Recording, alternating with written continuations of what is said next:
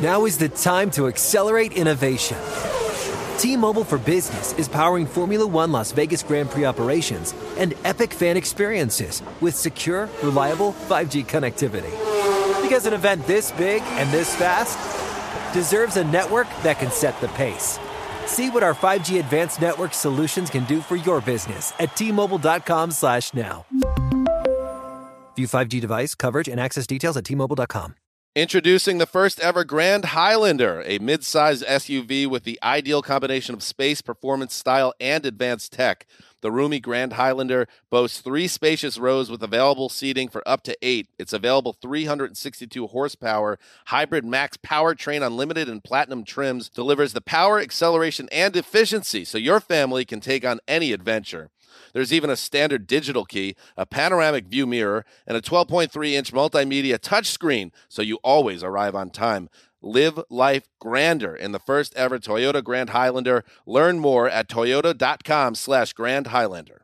With the new Dexcom G7, you can achieve better diabetes results without painful finger sticks. It sends your glucose numbers to your compatible phone or watch so you can always see where you are and where you're heading. See how food and exercise affects your glucose, making it easier to spend more time in range and lower your A1C. Take more control of your diabetes with the #1 recommended CGM brand. It's easy to get started today at Dexcom.com. That's Dexcom.com. Dexcom data on file 2023. If your glucose alerts and readings from the G7 do not match symptoms or expectations, use a blood glucose meter to make diabetes treatment decisions. For a list of compatible devices, visit Dexcom.com/compatibility. The Around the NFL podcast is a 3-time off-season champion. Welcome to another edition of the Around the NFL podcast. My name is Dan Hansis. I come to you from a room that's just filled with heroes. Mark Sessler, Chris Wessling, and Greg Rosenthal. What is up, boys? Hey, Dan. Hey, it's all been leading to this moment. Nice. Last preview in the studio before we head to Miami. Hey, Rick. Miami. I noticed the intro music cut out a little earlier than usual. What was up? Yeah, well, I was just going to fix it and nobody would notice, but now it's just, Just part of the show now. Yeah. That's in my head now. I can't stop thinking how it cut out about 3 seconds. Yeah, sometimes, when you're doing a live production, you got to roll with what you got. And I grabbed an old money drop because nothing else was loading. And turns out whoever the last producer was, Ouch. I don't know who it was. It was just someone before me. And they cut off the money drop. That's a spicy meatball. A body just flung under a bus. Kind of a misdirection play after the second old money drop of the week, but I like it. Oh! Whoa. There hasn't been a second old money drop of the week. Mark, good to have you Oh! back. Thank you. How are you? The burn. Doing a lot better. We were concerned about you had an eye injury. I had one of those things that I can't explain, but maybe anyone watching this has or has not had it. You get like a thing underneath your eyelid, and it's like every time your eye moves, you're feeling like it's being scratched by a piece of wood. Not fun. Was hoping for the eye patch. Yeah. I know. This is like the third or fourth person that's mentioned this. Niners will plunder ye old cheeseheads. I wouldn't walk around with an eye patch on in this scenario. Really? You're that? I seem like an eye patch. I know. I feel like if anyone's going to walk with an eye patch, it's not good feelings. Peg leg. That concept. I can see you in a peg leg and an eye patch. I mean, a lot would need to happen between now and that moment. All right. Well, it's good to have you back, buddy. Thank you. And you're on Kevin Stefanski's radar as well, the new head coach. I wasn't planning for that to How are you feeling about that? Result. Well, I don't know if that's truly. I think he probably just didn't need anything else thrown on his plate that day, and I did a disservice through Andrew Siciliano. Maybe he won't remember because it wasn't you in person. He didn't see your face. Let's listen to it again. Forget. Let's listen to it. Maybe Mark Sessler, Kevin, I'm sorry, who is a Browns you're gonna fan, get away much with like this. I was as a kid as well. Put up on Twitter yesterday, a bearded George Clooney say that you bear a resemblance. Has anyone ever called you Clooney? Not until just this moment, Andrew. How do you feel about that? I got enough on my plate right now to worry about trying to get these Browns back to where we want to be. I'm not going to compare myself to any actors, John David or Peter John. I think I need to get a list of guys and then make sure that we're okay with that. It's really not the same without the panicked look in his eyes. Looking to his Peter John Baptiste, yeah. Pinning on him, one of the resident Browns fans. And two things. Siciliano, not only does he try to throw you under the bus at the end, he backs the bus up and runs you over again. But at the beginning of the segment, he defines himself as a Browns fan when I was a kid, which is also malarkey. Siciliano's still into the Browns. Very much so. From what I understand. I thought that, Ooh. I was in the VO booth. I was the next thing on network when that happened, and I was watching it and saying, brag. Andrew, we might have to address this with Andrew, actually. Now, we've got to be very quiet. Stupid. Up in the clearing, we have the incredibly rare NFL Network's Dan Hanses. I'm lonely, I'm lonely, I'm so lonely. Oh, you scared it away. All right. That was good. Anyway, it was good. It was good that it showed that our show is growing, that Stefanski is plugged in on that.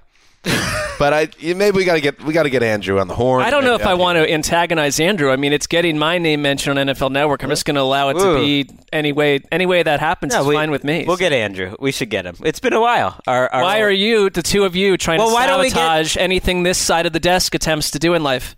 That has never been. How about just let it go? How about we don't need you to get Andrew? What does Wes have to do with it? Leave my boy alone. What does Wes have to do? We don't need you to get. We need you to get Andrew. I don't think so. What we need is to have a little call to Peter. What's his name? John Baptiste, the John PR Paul director, one of our shadowy league wants to hear from us either, and just start setting the groundwork to have Kevin Stefanski on at the owners' meetings. That makes sense. It's what it is. It's time to heal. Yeah, and we need to get that done at the owners. It went well when we spoke to a Browns coach last year. It did. It was a nice talk. All right. Mark Brady, shadowy league figure behind the glass, says he is on it, so we're putting our faith in him. This is Conference Championship Sunday preview on the Around the NFL podcast. We are going to dig into both games, Packers at Niners, Titans at Chiefs, and then we'll do a little halftime hitting some news, a shocking retirement, a arrest warrant is out there for one of the most famous players in the league. As of this taping, a lot to get to, but let's not dance around it anymore. Let's get right into the games, and let's start, I would say the game, I don't know, I'm trying to pick what game is people are more excited about. Compelling? What's more compelling? These are two great games. Titans-Chiefs is more compelling. Okay, I could see that. Packers at Niners is such a great game, too. Let's start there, actually. Wes, get excited. Titans at Chiefs in the back end of the show. We're going to build toward it. Okay. This is the undercard right here. Oh, yes. He's excited. You heard it. So what we'll do here, we'll go through the games. Also, we thought we'd throw in a fun little wrinkle, a segment that we're calling Banged in a Big Spot, How Not to Be. So we're going to put out, what would it be? Kind of like...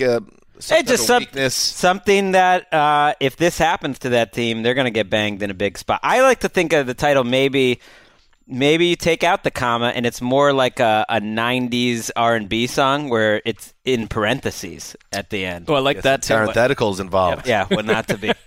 Cool. Little Keith Sweat. What about all lowercase letters? I liked when that was a mix too. Got to bring back that. All right. Packers up to 14-3. They're the 2 seed. The Niners, of course, 14-3. They are the 1 seed, so the game will be played at the Big Bell Bottom. And why don't we start here, Mark Sessler, since you are healthy and ready to really, you're doing some tape dogging yourself. And your family is a 49ers family. They are very much so. So your rooting interest is very clear here, I would imagine. You want the family to be happy. But here's the thing. If you're a Packers fan, you're talking yourself into a big win. But what about that Week 12 blowout loss that the Packers suffered, 37-8? And that's almost too kind, that score. If you remember how ugly that game was, how much do you think that game plays into this game? Or is it too ancient at this point to even matter? It's not ancient. I definitely hear people over and over discounting that game almost entirely during this week's analysis, that it's so long ago it doesn't matter. I would just say from a team function standpoint, 2 of the bigger no-shows that the Packers had this season were that Niners game, 8-37, that loss, and weeks prior when they went to the West Coast. And 8-37. 37-8. That's another way to say it. That's another way to say it. I mean, they went and got totally ripped apart by the Chargers, 26-11, 2 total no-shows. So I don't want to. 26. I don't put too much into the travel to the West Coast thing, except it seems to be the 2 times that the Packers have not shown up, and that concerns me a little bit. I think for me, if we want to talk about, let's get it kicked off. how, banged in a big spot, how, comma, or in parentheses, how not to be. Yeah. The last time they went into San Francisco, and both teams relatively healthy, Aaron Rodgers got ransacked. 5 sacks that the Niners defensive line completely controlled that matchup. They didn't. It was Aaron Rodgers essentially in many statistical metrics his worst game by far. They were completely taking control of up on the line. I don't know how much is going to change now that you have Quan Alexander back, who made a big difference last week. That he helps Steve Ford be so much more involved and active, and the two of them completely flipped the switch on this defense. Minnesota came in, and we were all aglow about the Vikings and their ground game and what they could do with their big plays with Thielen back and stuff, and instead they were completely neutralized. If you want to have any shot in this game, don't get banged in a big spot by having Aaron Rodgers running for his life like he was last time, where your every receiver not named Devontae Adams pulls a no-show, and you've got the same sort of situation you did with Dalvin Cook, where at halftime, if you look at someone like Aaron Jones, he's not gotten unhooked at all, and they're a one-dimensional offense when Matt LaFleur wants to be a ground-based attack. I believe the Packers are dealing with some injury issues on the line for that game. Bulaga. There was an illness involved, I believe, also that week. Bulaga was replaced by Alex Light. David Bakhtiari, who's their all-pro left tackle, was coming off of an injury, although he did play in that game. And Light did hurt them. You just have to play better. I mean, I agree you shouldn't throw it all out. I think it's a sign that the 49ers have been the better team all year. They are obviously the more talented team. I think they're the better coach team. The Packers have been blown out 3 times. All 3 of their losses, they weren't that competitive. That never happened to the 49ers. That said, it's one game in an entire season, and it's the NFL where I still think the margins are relatively small, and I wouldn't expect anything like that this time because I think the Packers are actually match up okay in terms of their offensive line has a shot. If Bulaga's out there, they've got as good a tackle pairing as there is in the league. They have as much continuity as any offensive line in the league. They've got a very good center. If there is a line that can do something against San Francisco, this is it. And people say you can't beat San Francisco without a mobile quarterback. I think Aaron Rodgers can be a more mobile quarterback when he wants to be. He's not old Aaron Rodgers, but he's also not Kirk Cousins back there. You do have a guy who can make some plays out of structure. Aaron Rodgers. That's coaching 101 to say the previous result, blowout, doesn't matter. But teams losing by 20 or more points and then meeting the same team again in the postseason have lost 13 in a row. That's a pretty big trend. That's not a small sample size. And the same defense that gave Aaron Rodgers the lowest yards per attempt of his career in this previous matchup showed up last week against Kirk Cousins and the Vikings. And after rewatching that game, I don't even blame Kirk Cousins. He didn't leave any plays on the field. There was nothing there to be done. This defense was swarming. They erased, bullied, and took Dalvin Cook's lunch money. They kept everything in front of the sticks and swarmed the pocket like reminded me of the Cowboys' front 7 down the stretch last year. Everything is in front of the sticks. They suffocate you like a cobra, and there is nothing to do against this defense unless you're running misdirection, trick plays. The Packers have to get somebody besides Devontae Adams to show up. I mean, Aaron Jones would be that guy. They are a very tough team to get to the outside of, and I think you hit on it, sort of how swarming they are. I feel like Fred Warner and Dre Greenlaw are there on every play. The 2 most underrated guys on this team, and they're just such a great tackling team, and that's what reminds you of the old Seahawks team, which Robert Saleh came from. Is they tackle. Nick Bosa hits you, Jimmy Ward hits you, Warner hits you. I mean, Quan Alexander came back last week. They couldn't really play him that much because he wasn't nearly as good as the other 2 linebackers, and he's probably going to be healthier this week. D Ford comes back last week, and you have the luxury to kind of use him for 20 to 25 snaps.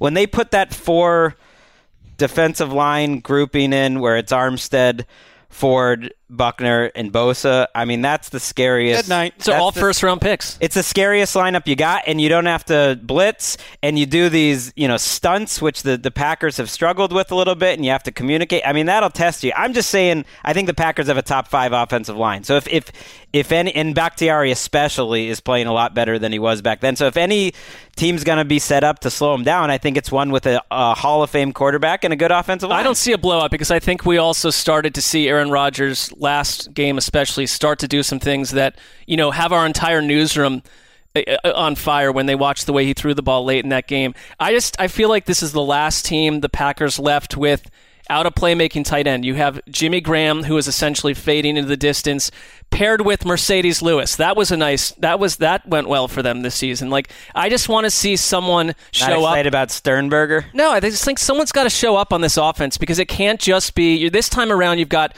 Richard Sherman. Will see a lot of Devontae Adams. It's not going to probably be the whole game, but you would take, if you erase him or remove him to half his productivity, like, who else is stepping up in this attack? How not to get banged if you're the Niners. I feel like the Niners are the team I'm most confident about this weekend, so I did have to think about it. The only thing that really jumps out to me a little, and I don't want to be that guy, but I will be a little bit, is Jimmy G is always... He's good for one or two bad throws a game, and usually one kind of pick that's like, ooh, that's a head scratcher.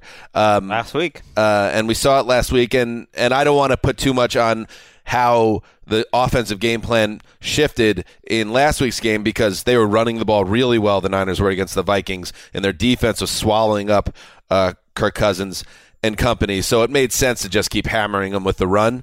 But after that bad pick Garoppolo threw, it seemed like Kyle Shanahan maybe went to the run more, and that kept working, and Garoppolo finished with 19 pass attempts for the whole game, 131 yards.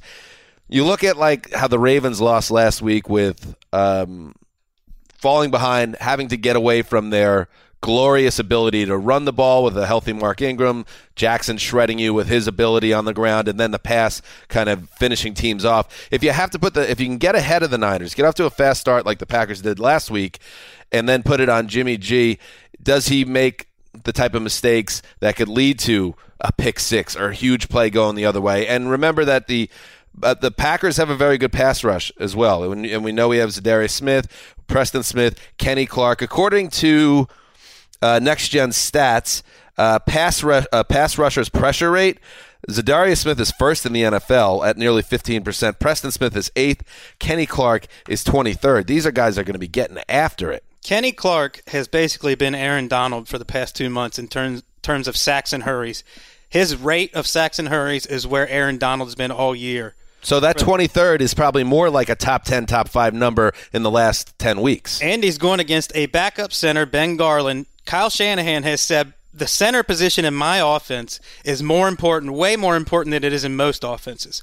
Ben Garland is in the spotlight this week, and the last time we saw him, he was yelling at Mark Sessler at the Super Bowl, "Mark Sessler's my hero." What is the context there? What's the backstory? Well, we went on that trip together. The same was with all these other players. Yes. I actually texted back and forth to him a little bit, and I just feel like he's very confident that the whole team feels so it's a mismatch, though. To put a bow on it, yeah, but he's get played ahead, well.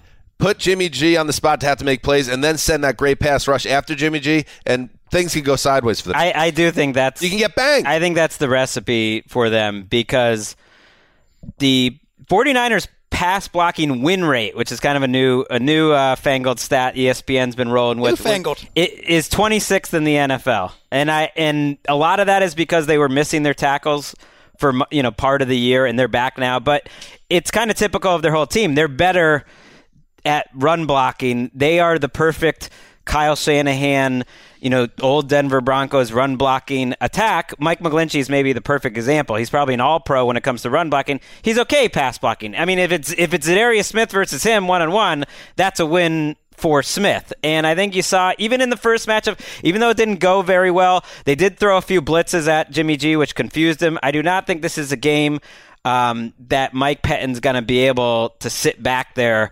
They're not a team that does a lot in terms of blitzes. They're just kind of back. I think they're going to have to mix it up quite a bit, not just rely on the guys up front, try to confuse Jimmy G, and to your point, Dan, make Jimmy G beat you. I mean, that's got to be the plan, that beat us in the passing game. They do show that when certain metrics, when Jimmy G makes mistakes, and he's made a share of them this season, that a lot of times it has to do with an intermediary level linebacker athletically diagnosing what Jimmy G is going to do with it, and Jimmy G not seeing that on his own. But that helps when you have Michael Kendricks. I don't know if the Packers have that player. They might have the opposite. Michael Kendricks was a huge difference in that last game. Which is a total weakness in Blake Martinez. I mean, Blake Martinez got embarrassed a little bit when they first played. Kyle Shanahan, if he reminds me of anyone, it's a little bit like McDaniels sometimes where if he sees whatever your weakness is, he'll just go after it over and over and over and over again. And Blake Martinez is that guy. Maybe Kevin King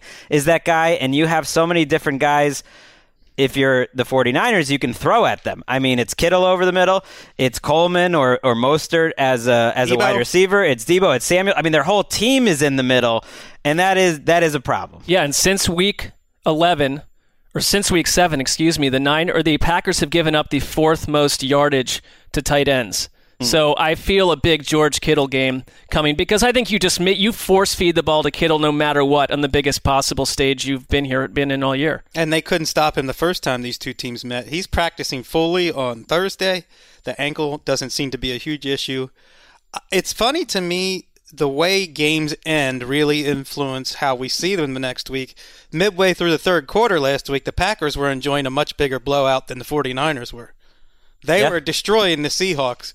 And the way they allowed Russell Wilson to come back, now we think a little bit less of the Packers. But that game could have easily gone a different way. Partly because it's their MO. 49ers have had these games where they squeeze the life out of opponents. And so that sticks with you. I mean, they did it to the Rams. They certainly did it last week. They did it to the Pack. They've had those games, whereas the Packers, they don't blow on anyone almost. They always make it, except for the Vikings. I mean, similarly in Week 16, they squeeze the life out of them. A banged-up Vikings team. Right, yes. But they tend to make it interesting. I don't think that's the worst thing for this Packers team, because if there's anything that you get listening to them, and there's only so much value in that, I do think they're comfortable in these close games. They've been in so many of them over and over, and I liked what Aaron Rodgers said this week at the podium. He thought the biggest change they've had is in practice, kind of cutting down the mental errors. He thought the last 6 weeks where they're not making as many big-time mistakes. He thinks they've kind of grown up in this system a little bit after a year, and you can kind of see that on the field. Do you think that playing quarterback for Kyle Shanahan has replaced being quarterback of the Dallas Cowboys as one of the best jobs in America? Oh, yeah. I feel like he makes Jimmy G's job so easy. And I like Jimmy G, but Rodgers' best is much better than Jimmy G's best. Speak on it. And that's why this is such a fun game. I just love Aaron Rodgers back in this spot, this huge stage, Championship Sunday stage, and it makes the Packers, for me, even though Keith Hansis disagrees, I don't like his face. I just love certain guys. Like another guy me and Keith Hansis disagree with on is LeBron James in the NBA. I love LeBron James in big spots. I love when the whole world's watching him in a big game, because there's always a chance for something very special to happen, because he's one of the greatest of all time, and that's what Aaron Rodgers is. That said, however, I love the 49ers in this game, and I have to say that the Jimmy G, I just brought up the banging possibility of Jimmy G, but it's also possible in this game with Garoppolo. We've seen games this year where he's looked like Joe Montana, and it's like it's almost unfair when he's humming and you have all these other things that they do so well, the Niners. They're just the best team in the league when that happens. And at home, feeling good, feeling confident, would I be totally stunned if they're just rolling up and down the field on the Packers? No, none I of would us not. would. And I know that you're up on me in two games in this head-to-head matchup, and I don't know if you were planning to lock up the Niners. I'm not even going to mess with it. I'm going to lock up the Niners. Look at that. And I am going to say, let us roll to Miami. I am also locking up the 49ers. Miami. Thank you, Colleen. And when I said this game is not as compelling as Titans-Chiefs, there's one big reason. What this game is missing is 2013 Jimmy Graham or 2014 Jordy Nelson. They need a playmaker other than Devontae Adams in the passing game, and they don't really have one. That's Except on their Aaron wish list. Jones. How about 2016 Jeff Janis? Just someone randomly steps up. Lazard, who was Well, that's what they need, though. Right. They need They somebody don't have the firepower. They need a MVS to magically become a guy. They need Geronimo Allison. Your boy, Greg. Alan Lazard has to have 140 yards. Is this possible? Yes, this stuff happens all the time in sports. But they kind of need somebody to have some type of effort that you did not see coming. I've got someone for you. How about 2011 Aaron Rodgers? I mean, he can make any of those people around him look better. Still mad at you for saying that Patrick Mahomes is better. Well, right. By the way, it's prove me wrong. 2020. We need to be fair about that. Okay, that's a long time. He's had a couple. How about 2014 Aaron Rodgers? I'll take him too. Still kind of a long time ago. My point, and I admit it's heavily influenced by wishful thinking because I want this to be a close, great game. And I think, like you, it could be very one-sided. And I do enjoy watching Aaron Rodgers, like you, that his career, Aaron Rodgers, and you can even see it when you hear him talk, he always seems to be like searching for balance, like in life and on the football field. We all, Greg. I know, but he really seems into it. And for him, I think it's the balance Good whiskey. between making plays inside the structure of the offense and making plays on his own. And sometimes that balance gets really out of whack. Whether he holds the ball, how long he holds the ball or not to make a play. I thought last week he seemed very much in balance, that he held it when he needed to. He made some plays on his own when he needed to. And there is just part of the Aaron Rodgers mystique that I like to think when he picked up that 14-yard run last week, that was a sign that he's going to use his legs, where he had a little bit of that. Is he gonna? That old that 14 No, I'm not doing it. That old wrestling belt move, Championship belt. Yep. That he's just feeling it, and that there's a chance we see that all-time great in the toughest spot possible against a really tough defense, play lights out and put on a show and make it a lot learned, You know what it feels like, though, a little bit, though? A little bit. It's wishful thinking, but that's what I think is possible. He's an comparison. I already brought up LeBron. Jack Nicklaus at the 86 Masters. That's what I feel like that old, though. Here. I think that guy's gone. That guy was 46. I think that guy's gone, and I'd love to see him back. By the way, Aaron Rodgers isn't that far away. Aaron Rodgers is 5 years younger than Tom Brady was when he threw for about 500 yards in the Super Bowl. Don't get me started on that. Their bodies are in completely different places, too. And I've learned anything that Greg gets super excited and hot for by like mid-Thursday, just think the opposite, because he's too caught up in his feelings and telling us about Aaron Rodgers needs to find more balance in life. You have no idea what's happening inside of the mind of Aaron Rodgers. And I've listened to him on some long-ass podcasts. I hear you with some of this stuff, but we're asking for Aaron Rodgers from half a decade to show up. My issue is that there's just not enough around him. It is part of what's around him. And could I see Allen Lazard having an 88-yard touchdown in this thing to tie it up in the fourth quarter? Yes. Is it predictive? Is it the thing that we can look at what they've done and say this is probably what's going to happen? You'd be so mad if that happened. You guys are. I wouldn't be mad. Was over, and then all of a sudden Lazard goes 88. Well, that's not true. That's not true. But I don't. What I'm not into. The Packers. That was a year ago, and that's because they were a boring team that needed to get out of our way. They're not a boring team this year. They have done a lot with a little on offense, especially. But I just don't need to wish cast or hero worship Aaron Rodgers based on where he was 6 years ago. Well, you guys are crazy the way you're talking about Aaron Rodgers. I'm not that down on him, but it was like 2 years ago that he made that throw to Jared Cook and dispatched the Cowboys, and it was one of the best throws we've ever seen. He played a perfect game last week. He's made throws like that, and he's had games like that this year. Right. He basically had that game last week. He needs to be even better, but he was on the field with Russell Wilson, and they went toe-to-toe, and they were equals. And if he's that far ahead of... He was better than Russ last week. If he's that far ahead of his opposition, Jimmy G, this week, they got a shot. He's got to be better than he was last week. I'm sorry. I mean, they scored... They didn't score another point after early in the third quarter. That was an incredible 2.5 quarters by Rodgers. I think he needs to deliver truly vintage, GOAT-level Rodgers to win this. I believe in greatness, and I do think the 49ers' defensive line is great, but they've got to beat someone who's been in this situation a lot more. You gonna lock it up? No. Who are you picking? Come on, Aaron Rodgers. I took the 49ers. 2011. I took the Packers to cover, and I took the 49ers to win by 4. They're better. Every logical thing. What about Aaron Rodgers? The balance that he's seeking. What if he achieves that balance on a Sunday in Santa Clara? I will enjoy it. Touch him again. I will enjoy it. What was that? Dan's been touching me. Erica asked me to touch him again. Was that on mic or was that just in my ear? That was on mic. Well, he was like, for those that aren't watching our YouTube video show, that's on you. But Dan was pointing and touching Greg, and Greg was just moving away, making these little faces. Erica typily whispers sweet nothings in my ears through every podcast we ever did. Yeah, I didn't realize 10 to 12 times. Michelle, let's pick the game. Mark. 27-21 Niners over a very close Packers team in overtime. After all that, it's an overtime. You know what? Also, Mark, you're getting killed by Packers fans. You told us that, and now you're backing off and you're getting on the fence. Wishcasting. You're getting on the fence. I just put them in overtime on the road. That would be one of the. You don't believe in this Packers team. Would the two of you kindly shut up? It is so ponderous. You just put him in Why overtime. did I come into work today? So ponderous to listen to you two. I've got 49ers 33, Packers 27. Oh, okay. Everyone's got it competitive. That's only because I believe in Aaron Rodgers. I really think it's going to be more like 33-13. 35-24 Niners.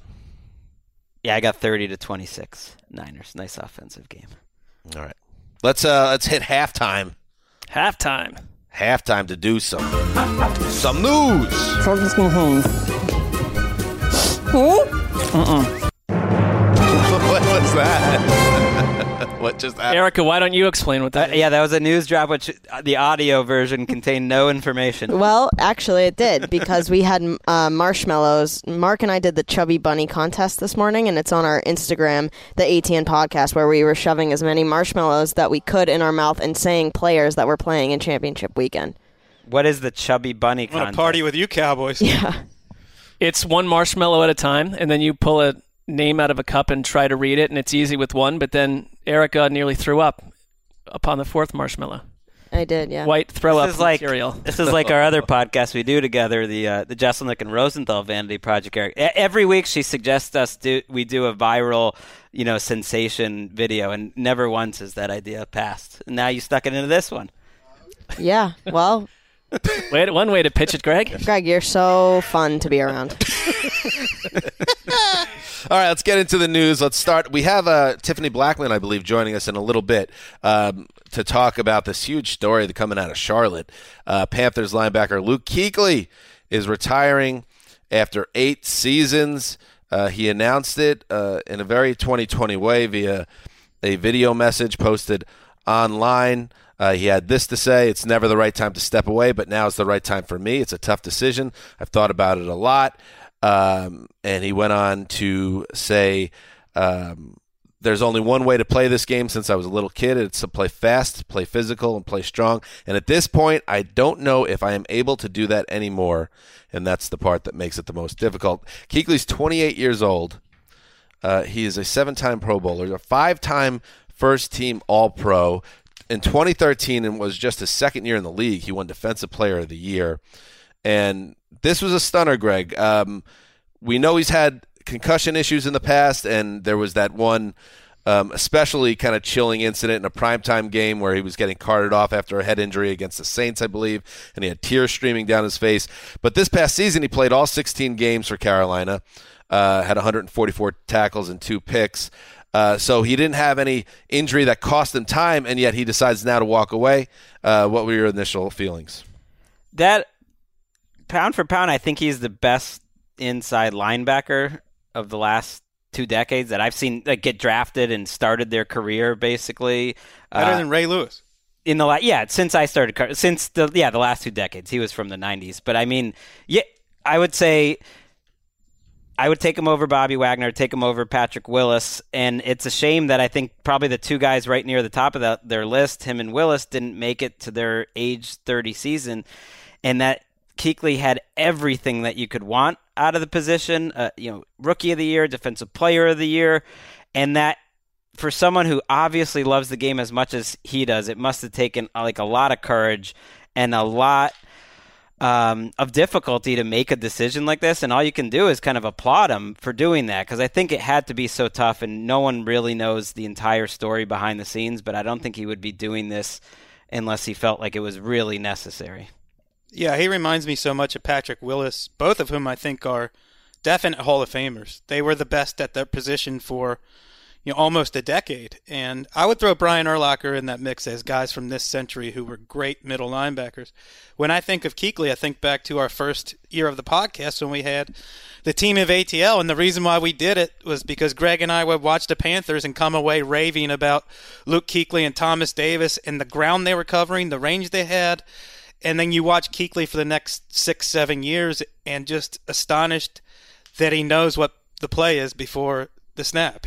More than any linebacker I've ever seen, he reads the offense's intentions, and his instincts were on point. I think for me, it's just that we call it a stunning announcement and a stunning turn of events, but maybe it's just because we've heard every type of NFL news story at this point. I don't think that retirements at this age should be viewed as stunning. We've gotten so many more of them from not fringe players but star players at this point that the days of the 15-year NFL career are probably largely over for players that could have played much longer than they did. I think that when it was a stunner when Jim Brown retired, still at the peak of his powers, and Luke Kuechly is right there too. And it's not a money thing. He's walking away from a ton of cash. If you look at his cap hit, that it's a life decision, and playing into your mid-30s as a defensive player taking multiple hit injuries is not viewed as a smart choice by anyone at this point, by these players.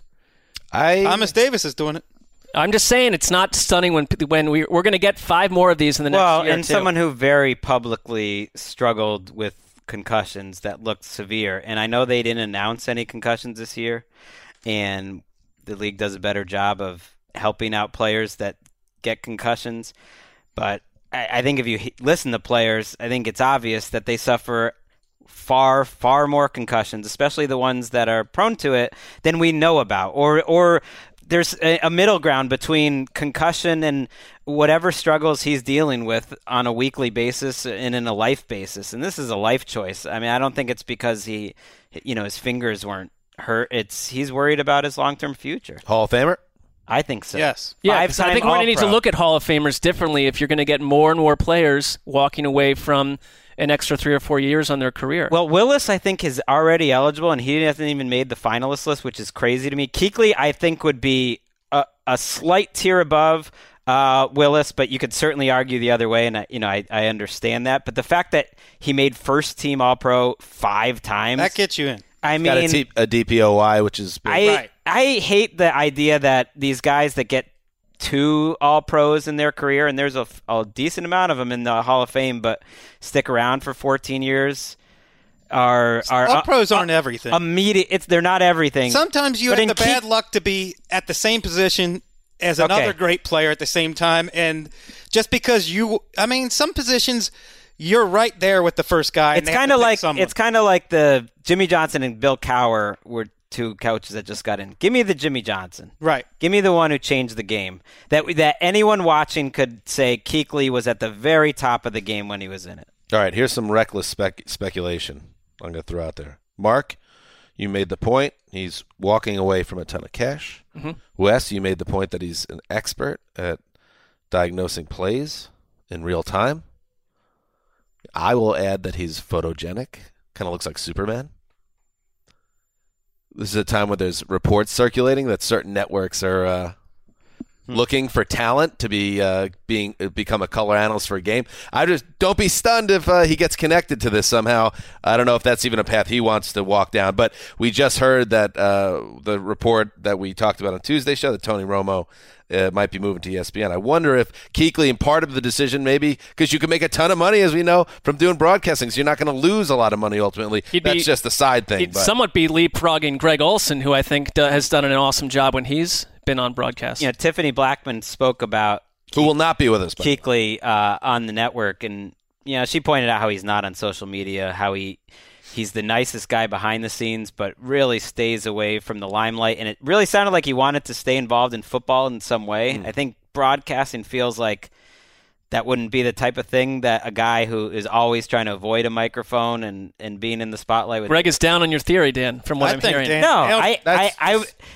was some talk about like coaches. Maybe he would be a coach that could make sense involved too. in a GM. Can't make as much money as a coach though as you can in the CBS chair.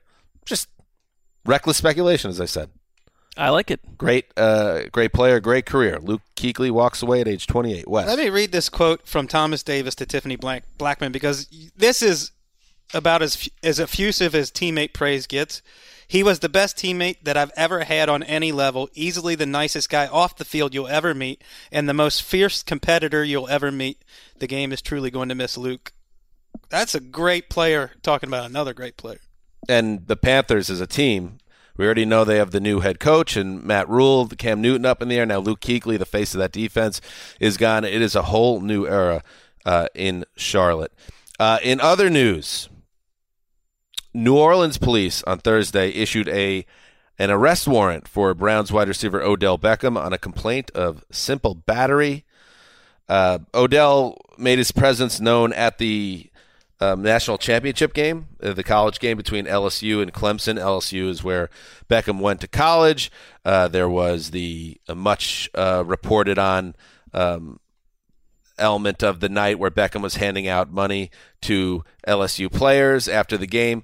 But that has nothing to do with what this warrant is about. Video surfaced showing Beckham slapping the buttocks of a Superdome security guard in the LSU locker room after the game. The New Orleans Police Department, Public Affairs, confirmed that they have issued an arrest warrant. So Beckham has got himself in a little bit of a mess. And if you watch the video, it's just typical Beckham stupidity, quite frankly, in my opinion. I think the security guard put that guy in jail for wasting our time and money and not using a modicum of common sense throughout the whole situation. I mean, just please, a little common sense in your police work or your security guard work. Put that guy in jail for wasting our time. That's a terrible take. What? Please. He got touched on the butt? By the way, what does that have to do with your feeling on what he did as a security guard have to do with Beckham in an animated fashion reaching back and slapping the guy in the ass and embarrassing him? It's not an assault. It's just that it's very disrespectful. But that guy doesn't need to be in there trying to shut down in a controlled environment. That's what security guards do. I mean, right? But is it a crime? I get you're not it's happy. not a crime. Of course, that's what he's being charged with. He's being charged with a crime. Right. Is it something that he should get in serious trouble for? No. No, and nor should the security guard be in there doing that in the first place. Well, that's what security guards do. Everybody knows that's what security guards do. They make themselves useful in their mind. They don't take into account common sense that people work their whole lives for this moment and they want to enjoy it with a cigar, and instead you blow it out of proportion like this? Give me a break. Well, a second security guard came in, from what I read, and allowed the players to then start smoking cigars. So the rules are shaky. And, I mean, if you're Beckham, what do you need to insert yourself into the situation this way and be, part of the news cycle? I would prefer that did not happen to him, but I don't think I don't consider it being a crime. It just was a bad look. No, it's not about to me. It's just like treat people with respect and dignity. I think that goes for the security guard too. And the security guard was kind of doing more than he should have. I agree with that, but he wasn't actively trying to put hands behind people's backs. He was just being ignored by the players, which I understood why they did that. But if you want to come after a security guard, that to me is just wrongheaded, because to me the real just like whatever happened to Gary Cooper. You got slapped on the butt. Calm down. Get out of your feelings. Yeah, whatever happened to Gary Cooper.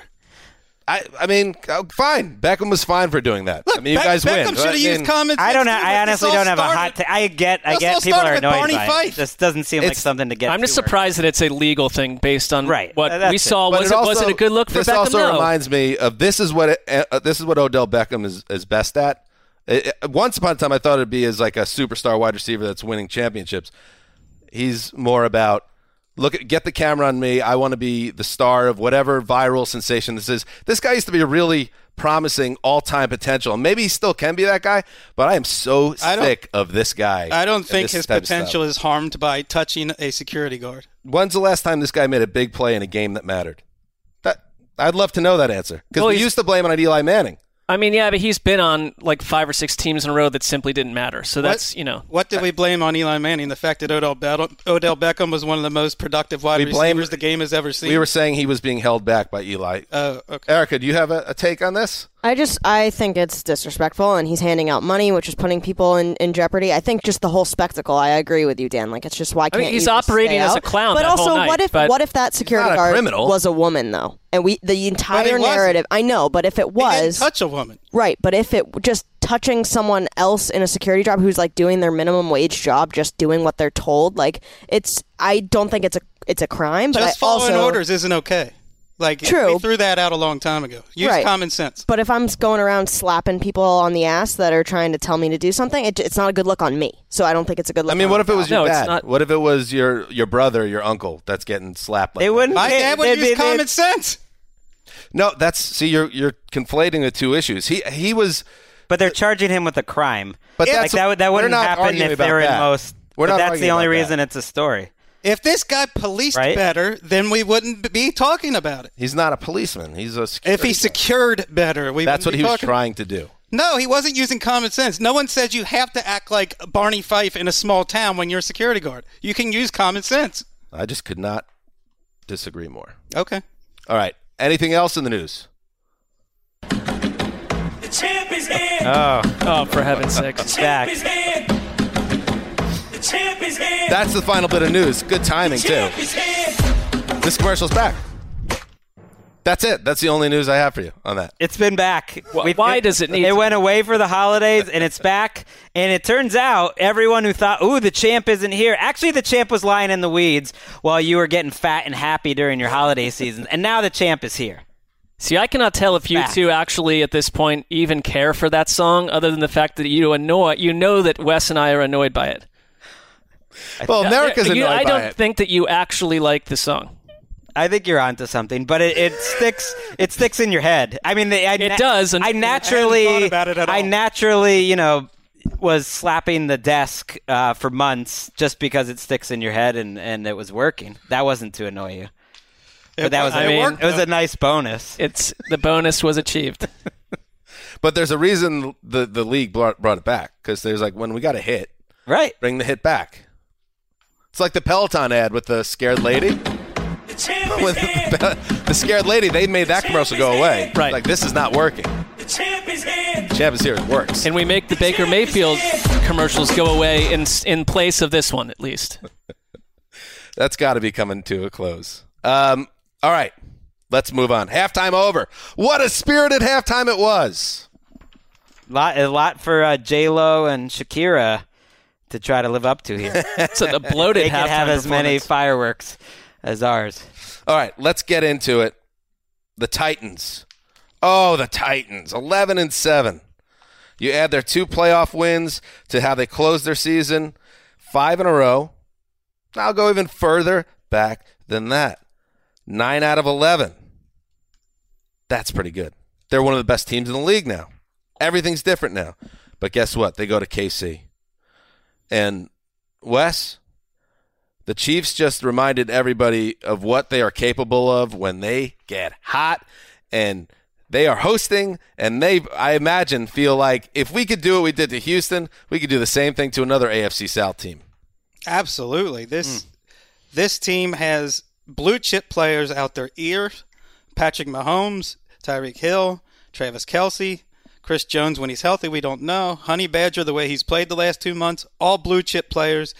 And then on the Titans side, you've got Derrick Henry, maybe Kevin Byard, Jarrell Casey, Jeffrey Simmons. But I think those guys are more red chip than blue chip. Jack Conklin, maybe, right tackle? Right. Taylor Lewan, red chip guys. I think the talent edge goes to Kansas City. But the reason why they could get banged in a big spot. Oh! This is 3 years in the making for the Titans. They had visions. They had dreams. They had an analytics-driven attack plan to get big and push small teams around. And this is, as Greg would say, styles make fights. Power versus speed as much as it could be. Titans power, we're talking. Henry, an offensive line that is mauling people. Jarrell Casey and Jonathan Simmons shutting down short yardage. Rashaan Evans becoming a star at linebacker. And Ryan Tannehill running over people at the sticks and at the goal line. You cannot forget his power when we talk about this. This, to me, their identity, this is a Titans identity that they've developed over the 3 years. They are a Belichick team. They could have drafted McCole Hardman's speed. They wanted A.J. Brown's physicality. They could have drafted Evan Ingram's speed. They wanted Jonnu Smith's physicality. They could have drafted a wide receiver like DJ Moore or Calvin Ridley. They wanted Rashaan Evans for his physicality in the middle of the defense. They have all these Belichick Patriots connections. Patrick Mahomes is 3-4 in his career, including the playoffs against the Belichick coaching tree, and 23-4 in all other games. Wow. I think this comes down to Henry versus Honey. Henry versus Honey Badger, one-on-one in the red zone with the game on the line. Who wins? And I think it's Derrick Henry. And Honey Badger getting a lot of love this week for playing an excellent game last week, including the one play where he had like a triple read, made every right guess on the primary receiver, the secondary receiver, covered them both, and then chased the quarterback out of bounds. So that is peak Honey Badger right there. I think the Titans probably look at Honey Badger, who's maybe the key guy in their defense with Chris Jones missing practice again, which is just a massive loss for them if he doesn't play, and it's trending that way. That he's Well, by the way, not Derrick helping. Henry ran all over Chris Jones in the Chiefs in Week 10. They ran pretty well against them before, but it makes it so that they can attack the Chiefs' weakness, which is certainly run defense all season. And I think where Honey Badger comes into play is a little bit like Earl Thomas came into play last week. Earl Thomas played a really good game overall, made a bunch of plays, was all over the field, but he was victimized on that Khalif Raymond touchdown where he came forward for the play action. He bit pretty hard. He got totally out of position to the point where you didn't even see him on that play on the TV copy. But his aggressiveness, his playing his hunches, which is what Honey Badger does exceedingly well, knowing what the defense or the offense is going to do before they do it. I think the Titans have the most dangerous play action game in the NFL, and they just haven't had to use it in the playoffs that much. And I think they'll use it, and I think they could victimize not only Honey Badger, but Sorensen, and I think you'll see more of it this week because I think Mike Vrabel, like Bill Belichick, knows, yeah, styles make fights, but you got to adapt to the game you're in. And I don't think he's going to be thinking his defense can stop the Chiefs. He certainly didn't think that back in Week 10, and he was right. I mean, this team, to your point that this has been 3 years in the making. That champ is here. Okay. The champ is here. It's just that easy. The champ is So wait, here. who's the champ in this case? The Kansas City Chiefs? I like that. Want to play it again? I didn't order that hit for the. No, that's. I didn't. No one did. Less for me to do. The champ is here. Okay. It is good. The drums. Jadakiss? I mean, haven't heard him in a while. He gets a lot of money off that. Go ahead, Mark. Well, I just think it's encouraging that like Taylor Lewan and Jack Conklin are essentially like the metrics-wise the number 1 and 2 road grading tackles at this point. That this is what they wanted to be for so long, and it never clicked with Mariota, and it's clicked with Tannehill, and it's not statistically based. I know that he's got all these numbers that jump off the page, but Derrick Henry is having. They're the most lovable AFC title game underdog that I can really ever remember because of the way that they beat people up, the way they don't really care what How about the stadium Patriots they're in. last year? Oh, yes, next to the Patriots. But Derrick Henry is doing something that, I mean, I think he's emerged as the most fascinating, important NFL figure around right now. And I'm including quarterbacks because without him, they don't exist at all on this map where they are. And I get it that we talk about Aaron Rodgers and Deshaun Watson and Patrick Mahomes left and right. But what Derrick Henry is doing in 2020, when everyone else wanted to be something else coming into this season, it's impossible for me not to sort of psychically just root for them to go in and win this game, even though I don't think that will happen. All the points you're making are right, and on some level, Henry is unguardable, unstoppable, because for the most part, even last week, the Ravens had a pretty good plan against him. You know, probably 30 of his runs went for about 100 yards, and then 3 of them popped.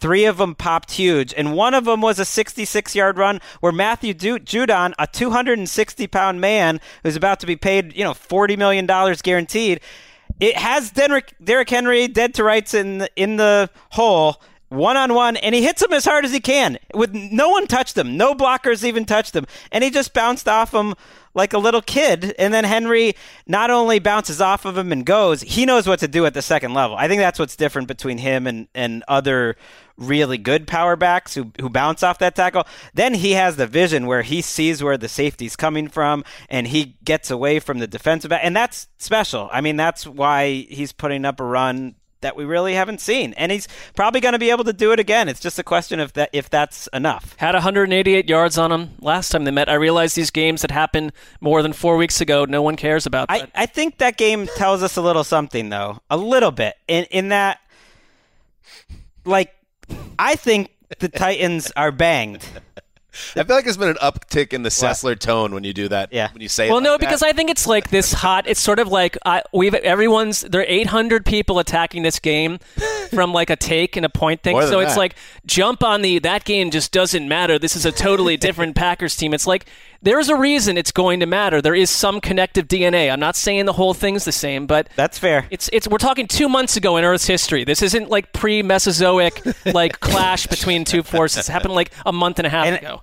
I think the Titans-Chiefs game does tell us some things too, and I think the Titans are going to get banged if they roll out the same type of defensive game plan that they had last time. It was pretty obvious what Mike Vrabel thought going into that game, which is just, we can't match up with these guys. We're going to go out of what we normally do, which is one of the most predominant man coverage teams in the NFL, and we're going to play a lot of zone, and we're going to see if Patrick Mahomes can slowly and steadily move the ball up and down the field against us and beat us. And I would say Mahomes didn't even play his best game.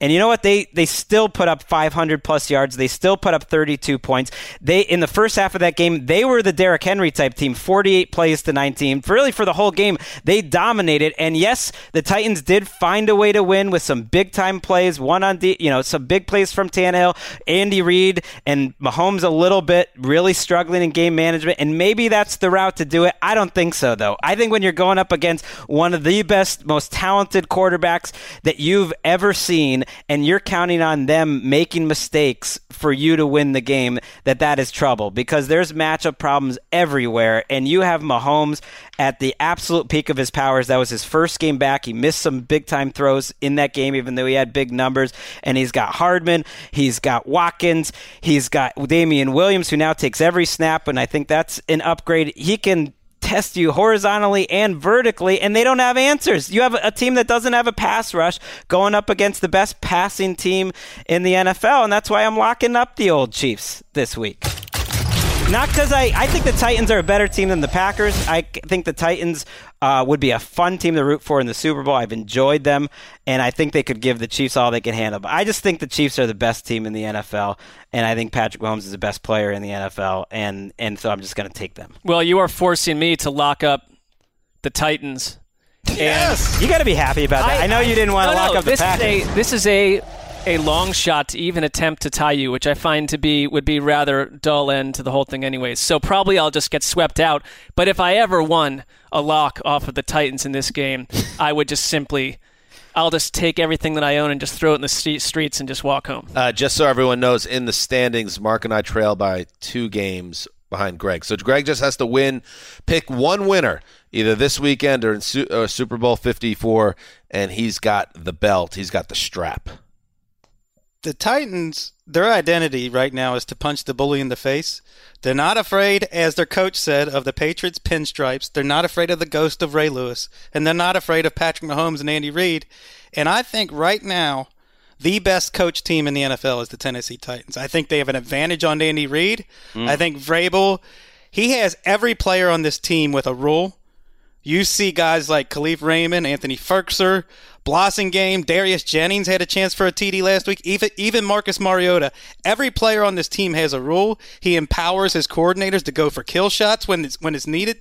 His management has been on fire, and I love the attitude this team plays with, their chemistry, the confidence. They expect to win every single game right now. And let me start a little segment called Let's Get Real with Research. Oh, new seg. Jeff Greenholtz and the boys, they give us and girls voluminous Mackenzie down there information. And girls, yes. Yeah. But it's up to us to give context. And why do all the Chiefs' defensive stats start with since week 11? Because they played the Titans in week 10, and they dropped 35 points on them, and Derrick Henry ran all over them, and they haven't played a good offense since. And now they play an explosive, efficient offense for the first time in 2 months. And I think it's a different, without Chris Jones maybe, I think this is a different Titans team. Both teams are better than when they played in week 10. I think they played a good offense last week, not as good as the Titans, and they didn't impress me, the Chiefs' defense. I'm with you. It's a concern. And I'm with you on Vrabel. I think what he has and their staff has is a good sense of the game that they're in. You know what I mean? Like when they hit Raymond for that play-action pass, it wasn't like they dominated the Ravens, but they called all the right plays at the right time. He knew what his defense was capable of, I think, last week, and he was right to trust them, to play to it. I just think he knows he's not going to be in one of those games again. Because you went through all these reasons, and it's all true, but I just don't see the players on defense. It's not a good defense. It's fine. It's there. The Titans? Yeah, it's fine. Well, their defense line is Chiefs. Playing great. Rashaan Evans is playing great. Kenny Vaccaro is playing the best football of his career. Their cornerbacks, which were a liability in December, are now an asset in January. Ty Smith and LaShawn Sims don't even see the field anymore, so it's a different secondary. I agree. They're about an average defense, but I think they're every bit as good as the Chiefs' defense. That also, not better. And those I think they're better. Those kinds of defenses can go on special runs too, where it's not because you have 2 or 3 stars. And if anything, it was a week ago, trying to rack your brain to figure out how, even with Derrick Henry, you could play keep away from the Ravens' offense, and they made the Ravens super uncomfortable. I think they made New England's offense very uncomfortable, and I don't think that's going to be a problem to do some of that in this game. My thing is you can't play keep away from Patrick Mahomes. Even the Texans fell into the best possible beginning to a game you could ever imagine, and it wasn't nearly enough. It felt like the Chiefs had 120 minutes to work with to overcome that 24-0 deficit because they score in 2 seconds. You can't just have 7-minute drives that result in field goals and hope you're going to get it done against Kansas City. The game script could not have gone better, obviously, for the Titans last week, which is get ahead with 2 quick touchdowns, take the Ravens out of their game, and then you have the best closer in the league. I mean, you have Derrick Henry, who could then just ram the ball. Now, can they do the same, jumping ahead, that would be great, but can they do the same thing they've done the past 2 weeks in their playoff wins, which is give Derrick Henry the ball 30 to 35 times, and then ask Ryan Tannehill to make about 15 passes, hit on 8 to 10 of them with a touchdown or 2? Or do you need a much bigger effort than that? Because I don't know if anything will ever – there was nothing fluky about the Titans beating the Ravens last week, but that also was a perfect storm the way it developed for them, and that's what allowed them to really close out that game in a really impressive way.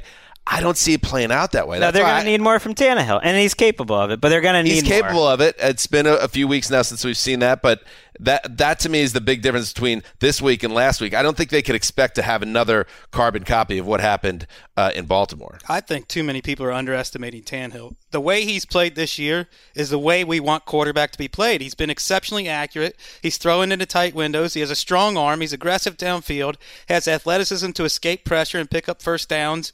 His legs have been key in fourth quarter comebacks. He's shown great situational awareness. I just think he's been, even in the playoffs, he's played really well, and people are sleeping because they're looking at box score. I'm totally with you.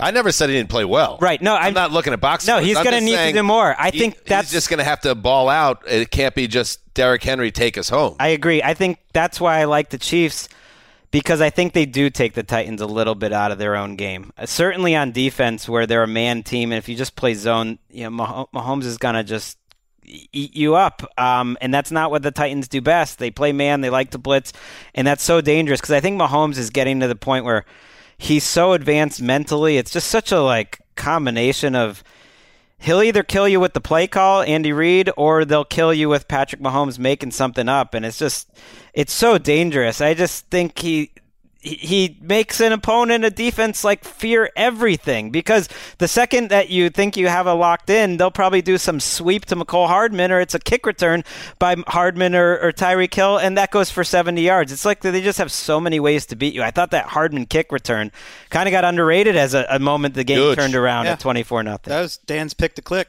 They needed the pick to click. What is it? Game View? Viewcaster? All right. TrueView?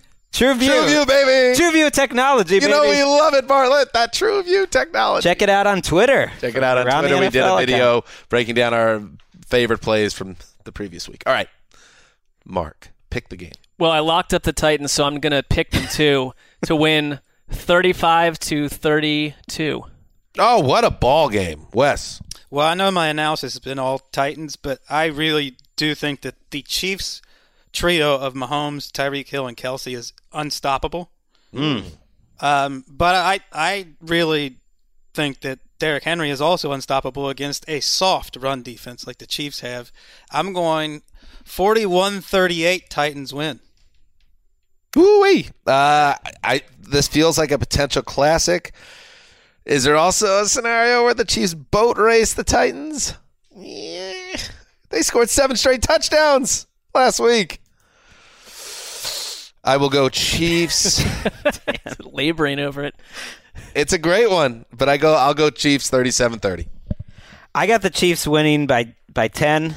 I'm worried in a close game what happens with Andy Reid versus Mike Vrabel.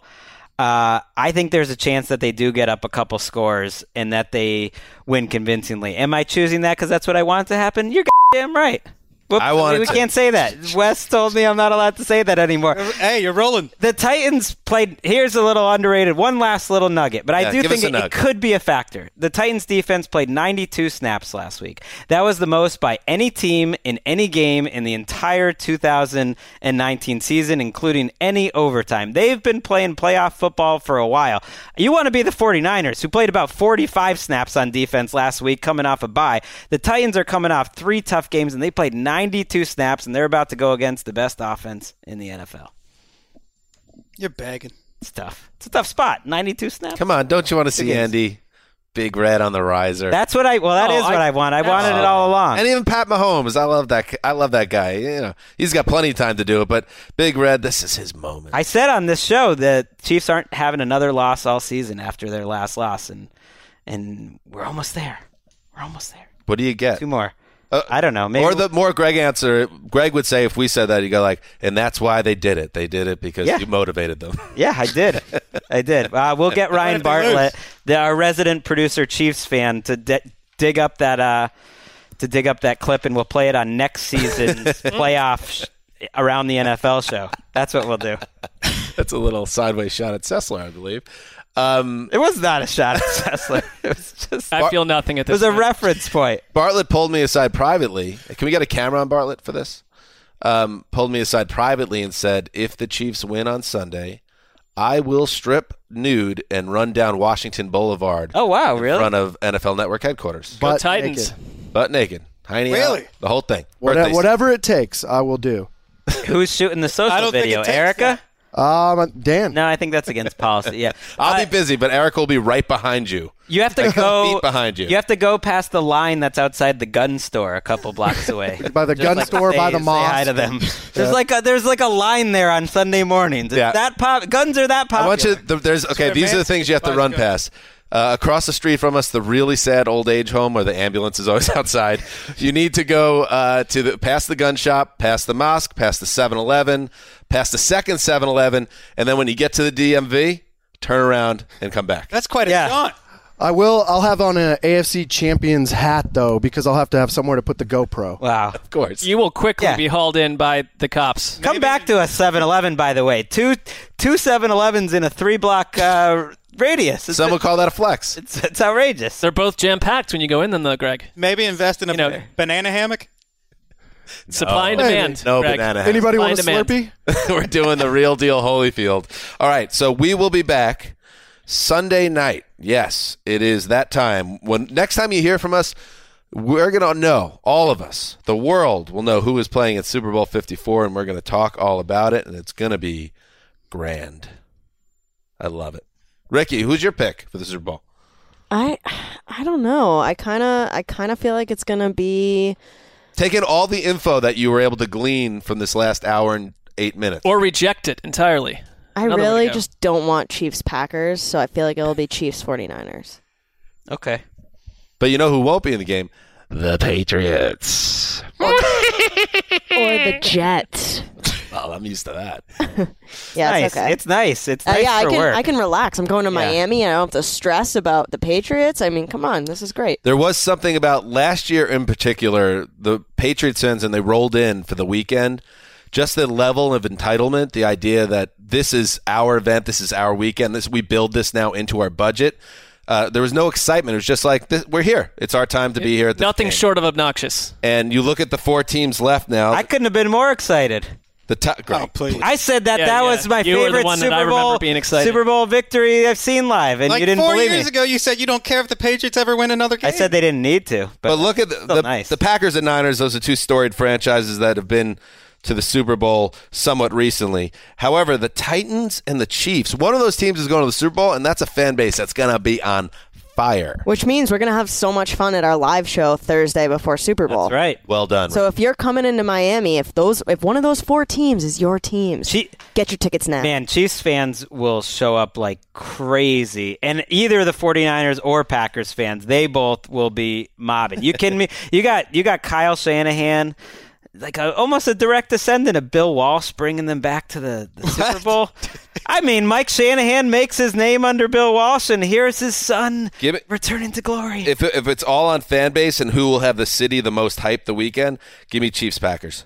No, I think Chiefs 49ers is the best.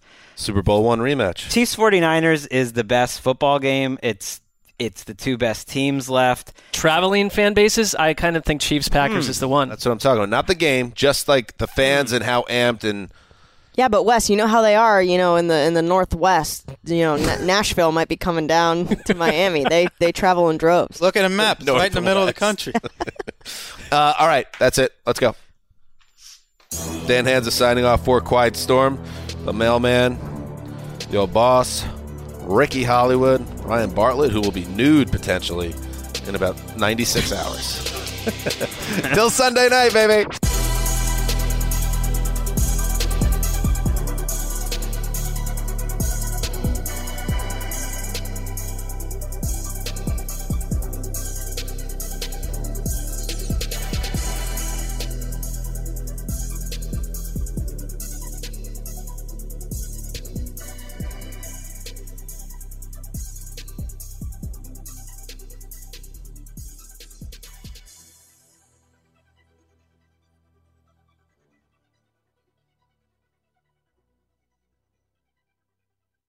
What's up, y'all? Janice Torres here. And I'm Austin Hankwitz. We're the hosts of Mind the Business, Small Business Success Stories, a podcast presented by iHeartRadio's Ruby Studios and Intuit QuickBooks. Join us as we speak with small business owners about the tools they use to turn their ideas into success. From finding that initial spark of entrepreneurship to organizing payments and invoices, we've got you covered. So follow and listen to Mind the Business, Small Business Success Stories on the iHeartRadio app or wherever you get your podcasts. You deserve to treat yourself, so turn your tax refund into a U fund and give yourself a Straight Talk Wireless Extended Silver Unlimited plan and get a new Samsung Galaxy A14 on them. You can get a great everyday value on wireless with Straight Talk's Unlimited plan starting at $25 a line per month for 4 lines. You'll save so much you'll be enjoying that refund all year long. It's the refund that keeps on refunding. Find Straight Talk at straighttalk.com or at your local Walmart store.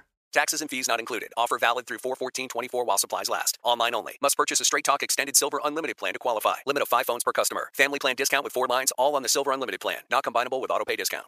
Your getaway with Apple Vacations begins the moment you step on board one of our exclusive nonstop vacation flights. Escape the ordinary with packages starting at just $599. No layovers, just pure relaxation from takeoff to touchdown. Immerse yourself in the joy of travel with Apple Vacations. Your journey is as enchanting as the destination, so pack your bags and leave the rest to us. Visit applevacations.com or call your local travel advisor to book your vacation.